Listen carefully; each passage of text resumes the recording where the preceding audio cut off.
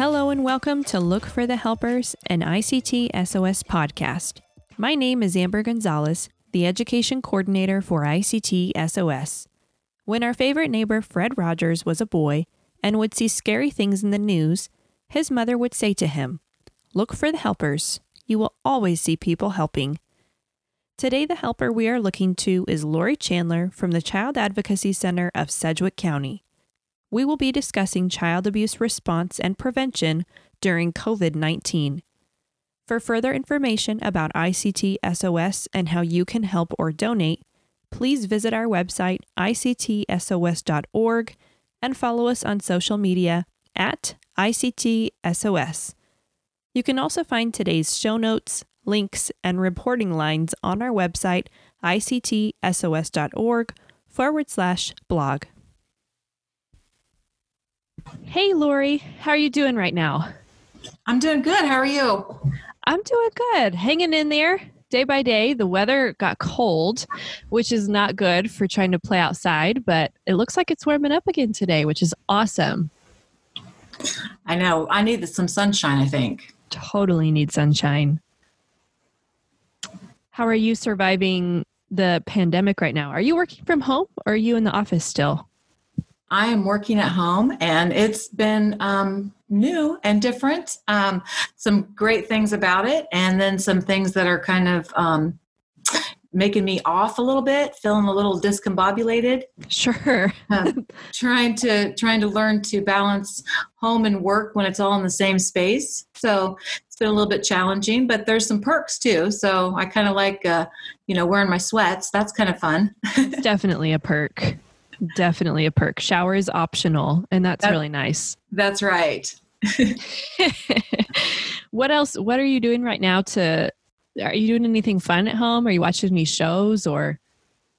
I've been watching some TV, more than normal probably, but I'm not a big TV watcher. So that's been part of my challenge actually is not working because I like to work, and now that my entire office is in my living space, it's harder to get away from it. So I am trying to learn how to balance that right now, as many people probably are, just trying to find other ways to get away from the work corner in my new designated office area. Absolutely. That's a tough thing to do. I'm working through that same thing. Having a 4-year-old makes it even more of a challenge because I've got mom duties, making sure I'm paying attention to him and playing. And then, at the end of the night, usually I would come home and be ready to kind of relax and re-energize for the next day. Now I'm like, when do I work? I got to squeeze it in during breakfast and before I go to bed, try not to stay up too late doing work. Yeah, you're absolutely right. Yeah, I never realized that that drive to and from work was sort of a transition period where my mind would actually transition from, okay, I'm leaving home now and I'm going to work. And so my mind would kind of leave home and go into work mode, and then vice versa when I was coming home. And now I go from, a chair to the couch. It's not the same. I'm not having that transition time and that visual change. So it's been interesting. Yeah, what a good point. I haven't thought about that yet. That's definitely a decompressed time for me too. Yeah. Is coming home from work. Yep, kind of switch gears. Absolutely. Okay, so let's just dive into this conversation. For the listeners that we have that aren't familiar with where you're located, who you are and what you do, can you just briefly describe, we call it the CAC, it's the Child Advocacy Center. Can you just kind of, it's tough to briefly describe it, but do you think you could just kind of summarize, what is the CAC? What do you guys do? Well, I'm Lori Chandler with the Child Advocacy Center, and I'm the education manager. And what we do at the Child Advocacy Center of Sedgwick County is we bring together, we're a nonprofit organization that brings together all of the important critical services under one roof to address child abuse and neglect concerns. We primarily focus on child sexual abuse and severe physical abuse cases, human trafficking, runaways, abducted children, those type of cases.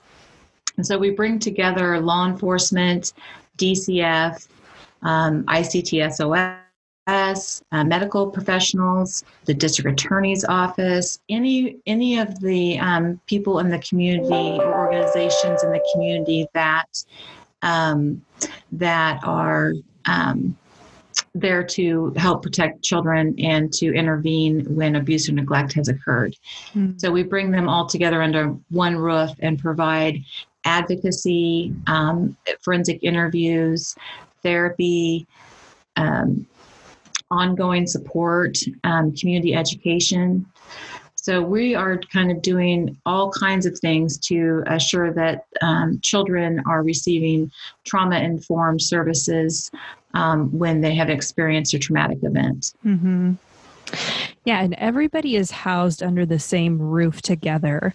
Anytime that I can, I'm just bragging about what an amazing facility it is, that it's got all the people working together, but then the part of the building where kids and families come in, it's so inviting, it's so comforting. If you're a kid coming in there, just the moment you come in, you feel like you can take a deep breath. You've got somebody who cares for you.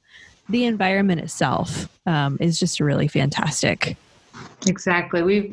We've worked really hard to try to make it very child friendly and very trauma informed.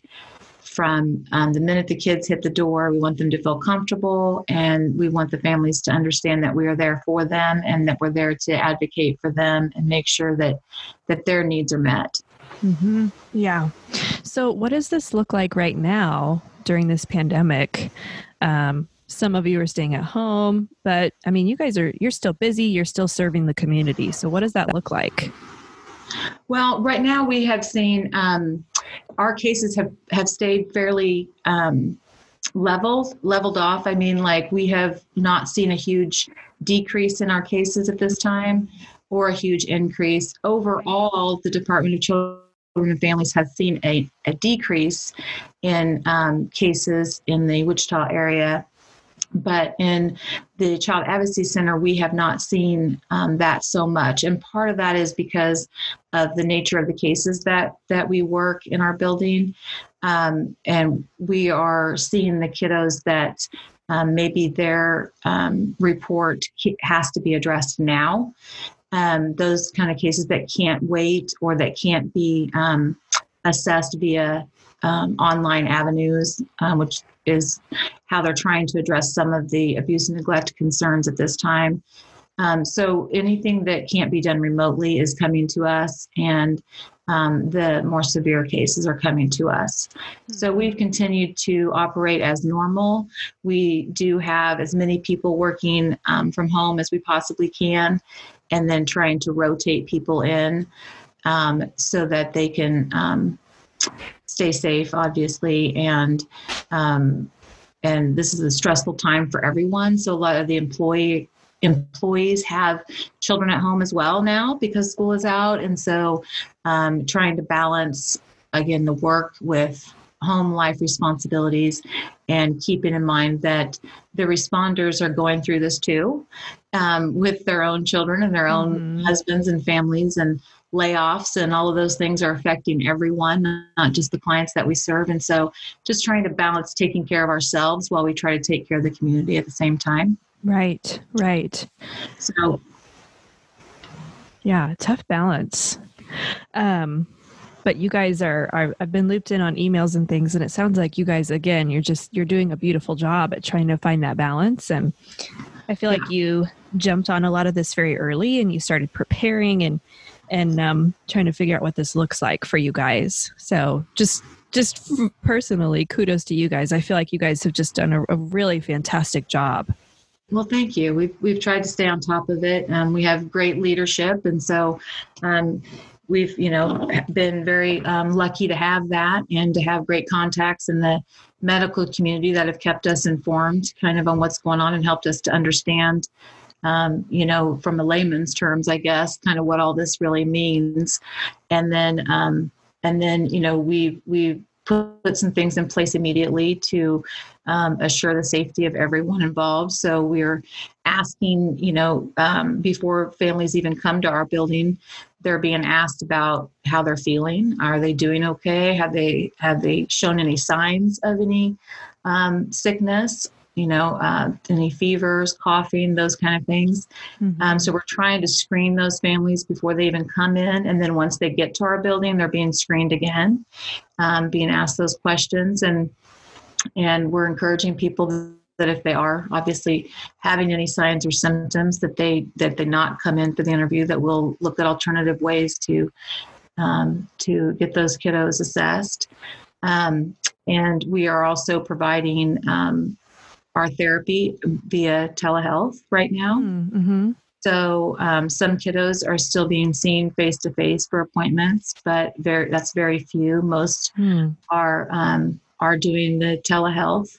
So that's been exciting for them to be able to learn how to utilize technology in that way, and still be able to maintain contact with their families and try to keep some normalcy, if you will, with those kids and their routine and their structure of when they see their therapist. And those things are very important during this time. So we've tried to consider all of those things as we approach this crazy time.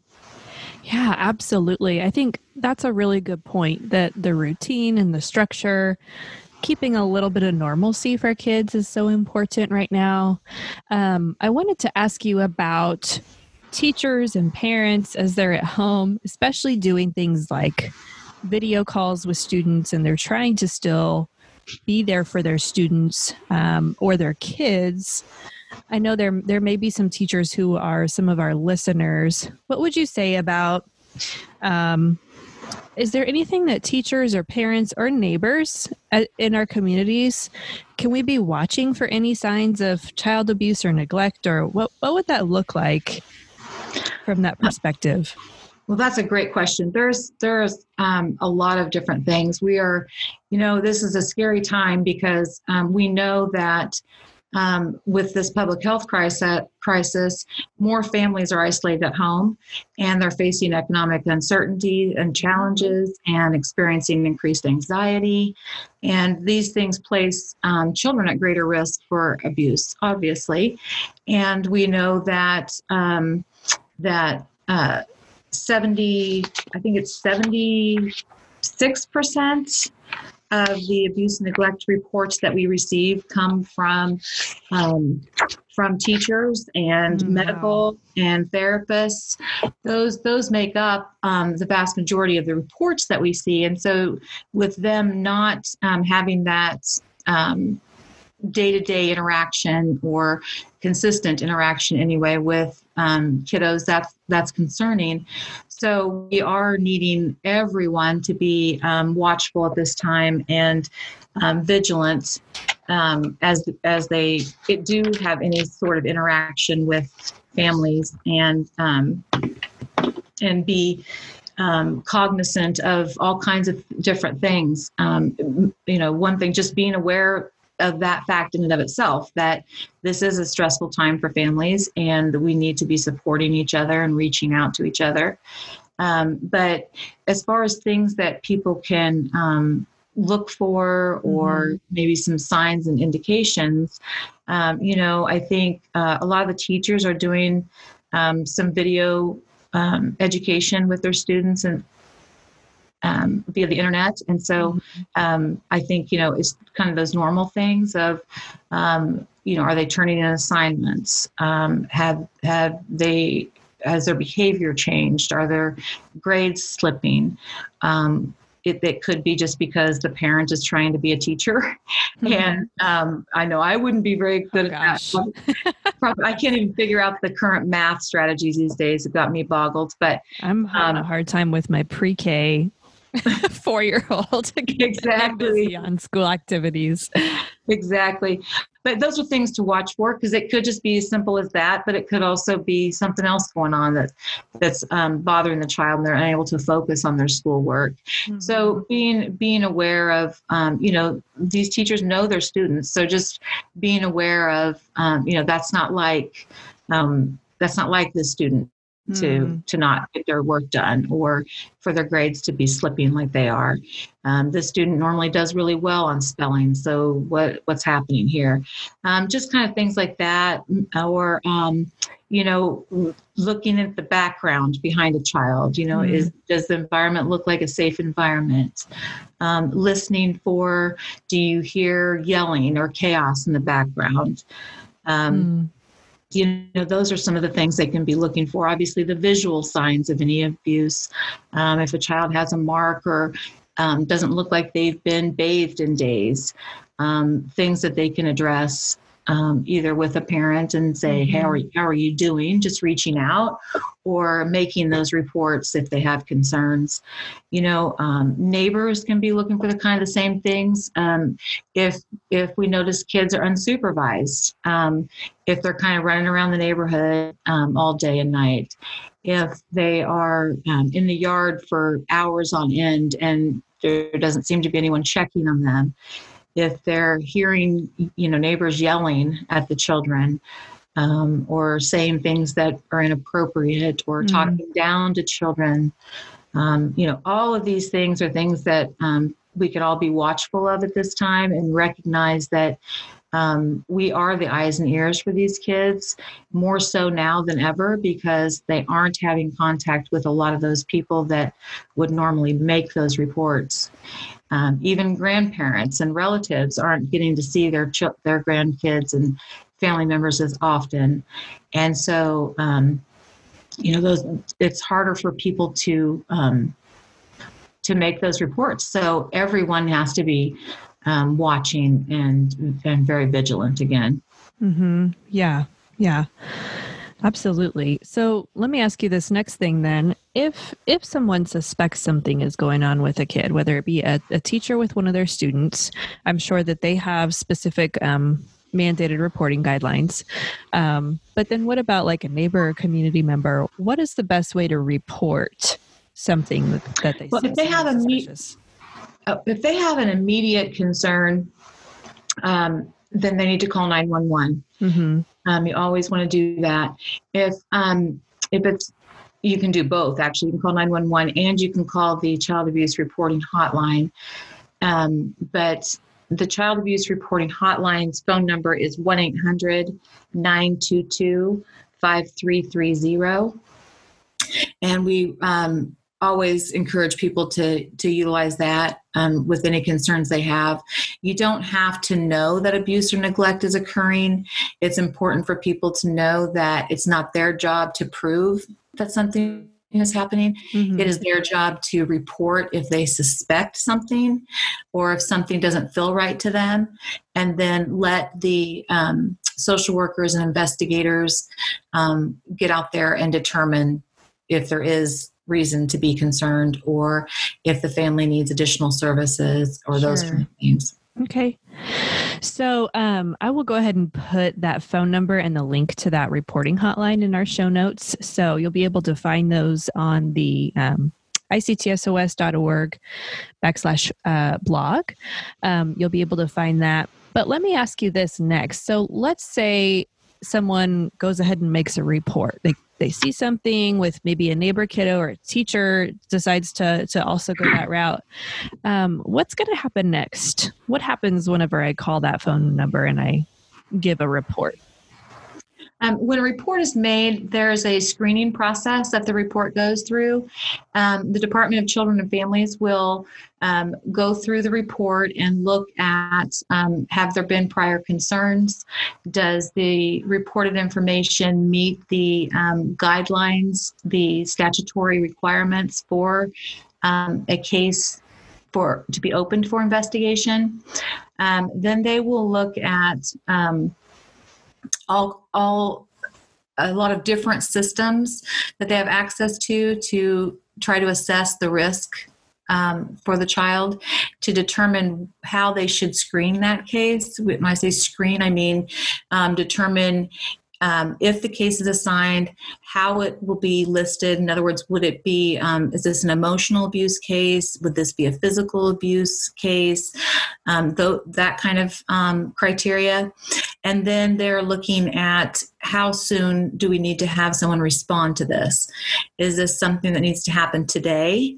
In other words, any child maybe who has a visible injury, or child under the age of 1, people with access to the perpetrator maybe lives in the home, or any child sex abuse concerns, those kind of things.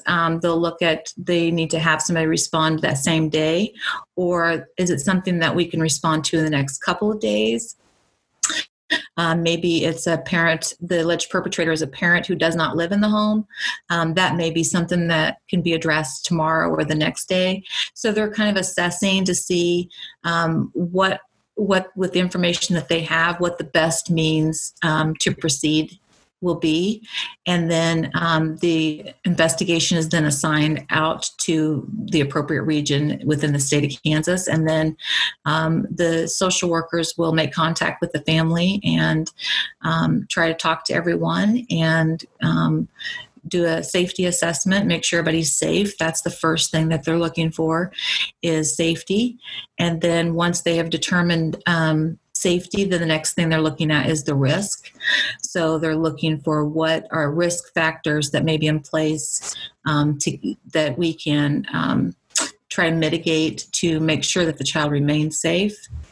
And if we need to place any services into the home, then the social workers can make referrals to various community organizations to build up some supports around that family, so that we don't have ongoing, continuous reporting and children being harmed.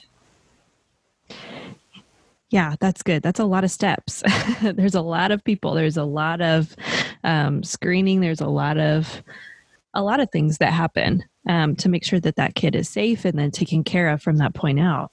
That's right. Yep. There's a lot that goes into it, but it's very important. I mean, it's obviously a critical need and a major importance to keep our kiddos safe. So, there's a lot of people involved to make sure that happens. Absolutely. Absolutely. Well, that's really good information. A lot of times we get questions from people who suspect something and they're not sure how to report or what's going to happen. So I think it's really good for people to know what happens after you make a report. I think there's a lot of misconceptions around that too. I think there's also some uncertainty, kind of the unknown, that might keep people from reporting. So it's really good for people to see that clear picture of what's going to happen. One of those just myths and misconceptions I think that goes around the community a lot is, if you make a report, immediately somebody's going to just come in and grab the kid and run, right? That the state is out there doing that, or DCF is out there doing that. And that's just not really the case. It's not what it looks like. No, the goal is always to make sure that kids are safe, obviously. Yes.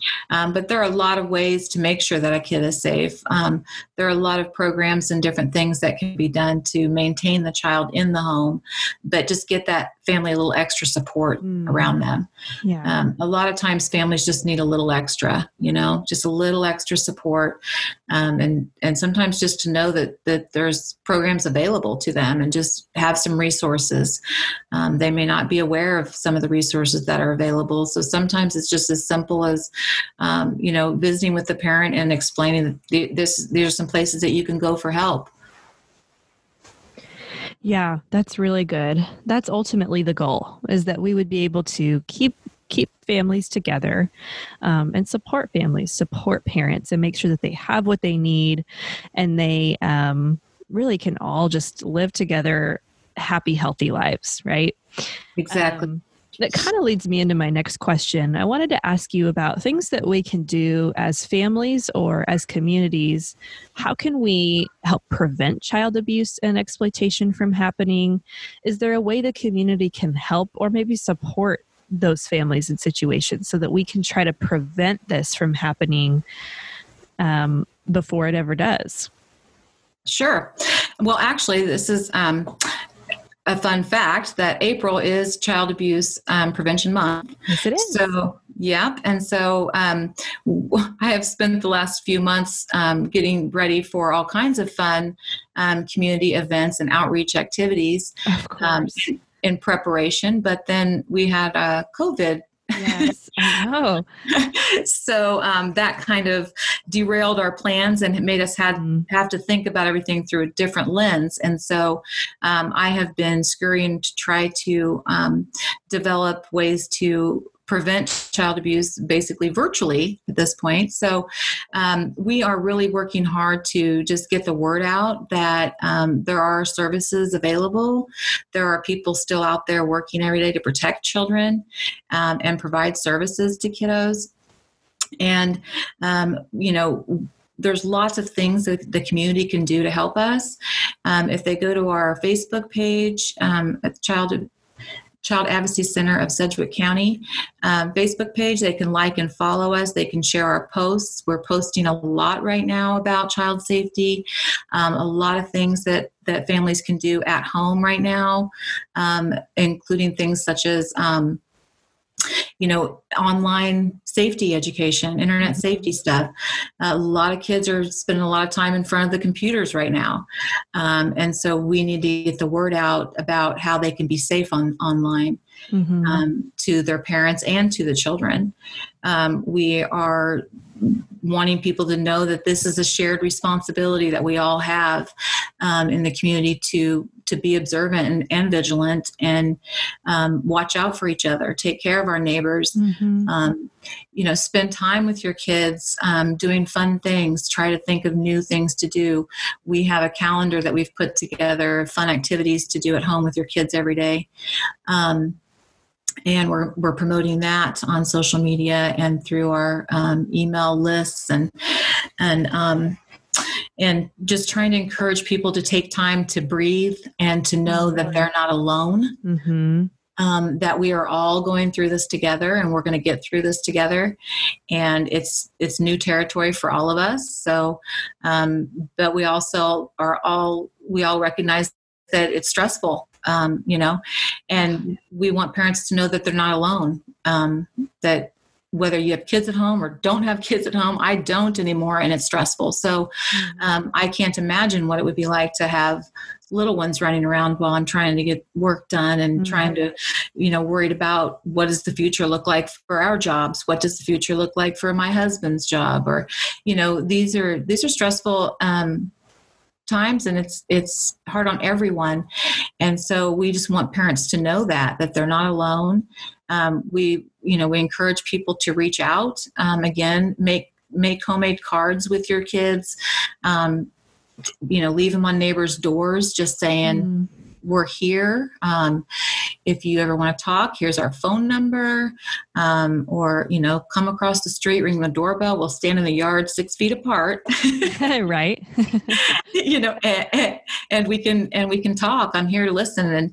And a lot of people, really need to know that somebody else is there. And sometimes just knowing that is beneficial.